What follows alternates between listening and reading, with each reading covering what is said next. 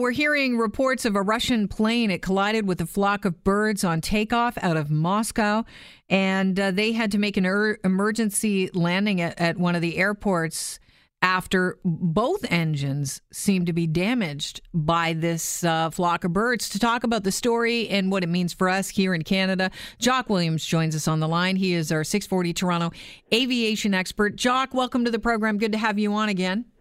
Thanks, Kelly. Glad to be back. Last time we heard about an incident like this, it became known as the Miracle on the Hudson, and it was a National Transportation Safety Board that decided to describe it as the most successful ditching in aviation history. I'm talking about when Sully Sullenberg's flight in New York City in 2009 struck a flock of Canada geese. I don't know why they needed to talk about the nationality of those geese, but anyways, they punctuated it. Just northeast of the George Washington Bridge, and the engine lost all power, and he had to ditch it in the Hudson. How similar is this situation to that one? Well, it sounds like it's very similar indeed. I don't know whether it was Canada geese that brought this one down. Could easily have been seagulls, but both of those breeds and lots of others have been known to enter the turbine engines and shut them down. The good news is that this plane, the same as the Miracle on the Hudson plane, had a guy on board who was quick thinking and decided to put it, as I understand it, he put it in a field, not on a runway, but in a field near a runway somewhere. Okay, so he also had to just work with what he had.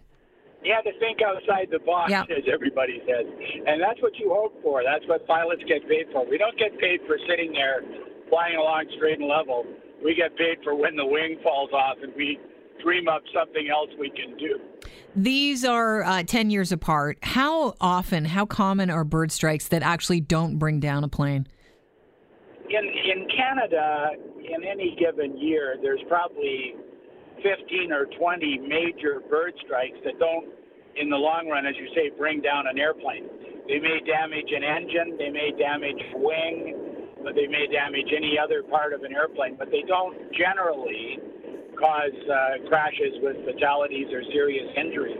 What's the difference between a major, try and just clarify this here for us, give us an idea of a major bird strike and a minor bird strike. I know it's not like piano chords, but... Yeah, well, a major bird strike, you end up with blood on the airplane, but no hole in the plane. A minor bird strike. A major bird strike, you end up losing an engine or having the bird penetrate the windscreen coming into the cockpit or knocking some vital part off the plane. But even at that, the major bird strikes don't generally cause the plane to go down. But if you lose both engines, these planes, aircraft nowadays, modern jet airplanes are excellent gliders, but they can't go back up. In other words, if you're at 30,000 feet and you hit a bird, you're going down. The question is, how long is it going to take? Probably about 15 minutes in that case. But if you hit a bird and you're at 1,000 feet, then it's not going to take very long at all. You're going to be talking about 1 or 2 minutes. And you got to make your mind up what you're going to do, and you got to keep on flying the airplane and warn the passengers to get set up for an emergency landing. Is it possible that some of us have been on a plane when there's been a minor bird strike? Would we feel that? No, you wouldn't generally feel it. You might hear it, but if you felt it, that's a pretty big bird strike. What are you listening for? Well, they make quite a noise. I've had quite a number of bird strikes. We used to have them in fighters fairly often. And, I mean, even a sparrow, when it hits you at 800 miles an hour, makes a pretty big bang and it gets your attention. But then you quickly check your instruments and you realize, well, nothing's malfunctioning. It must just have been a bird strike. But if you hit something the size of a Canada goose, you're going to hear a very big bang, and you're surely going to hope that it wasn't an important part that it hit, because any one Canada goose could probably put out an engine. What do you do then? You know, when you're hit by a Canada goose, I just want to get into the mind of a pilot. Put us in that seat. You hear something, you're like, oh, I think that might have been a goose. What are you doing next? Are you checking gauges? What are you trying to figure out?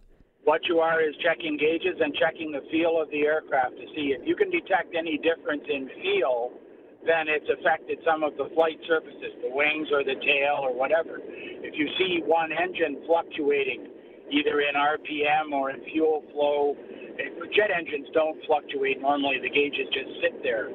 So if you see one that's different from another, you recognize that you've got a problem. Now the trick is to analyze what's the best thing to do. Go immediately for an airport if there's one nearby, or pick out a farmer's field, aim for it, and fly the plane to that location at the best speed that you can and at the best glide angle that you can achieve. How would wheels react on a farmer's field? Like you're putting the landing gear down presumably and hoping that it works, but how would the wheels of a plane react to? They're used to landing and gliding in onto asphalt. That's right. Well, the trick is this: the wheels will work okay, but if it's a wet field that's soft, they'll sink in. Right. That of course is not such a bad thing because it will bring you to a stop more quickly than if you were landing on a hard surface and you kept rolling onward and onward. Because you're unlikely to get a farmer's field that's 9,000 feet long, right, whereas most of our runways are. So the trick is to decide. In years gone by, we used to try to land on the belly of the aircraft.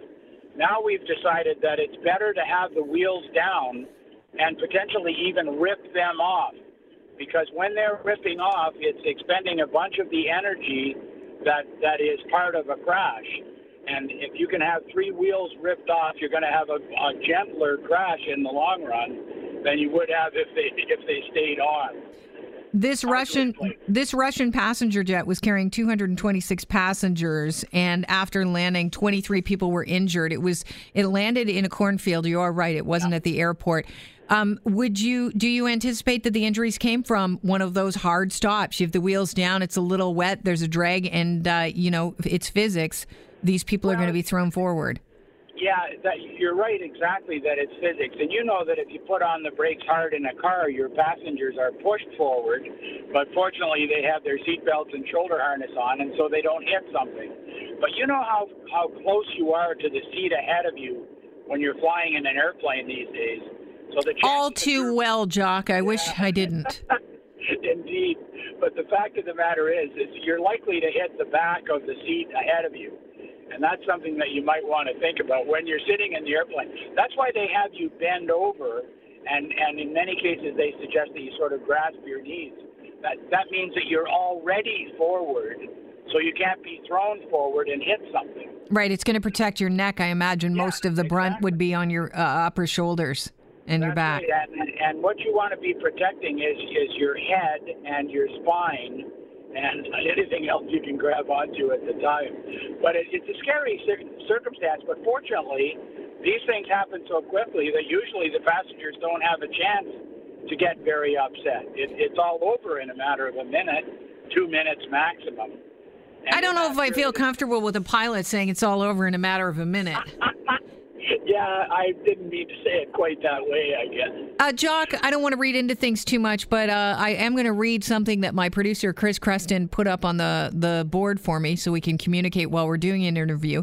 He said, well, he was grabbing you before we brought you on the air. He said that you thought that we'd see more and more bird strikes. Why is that?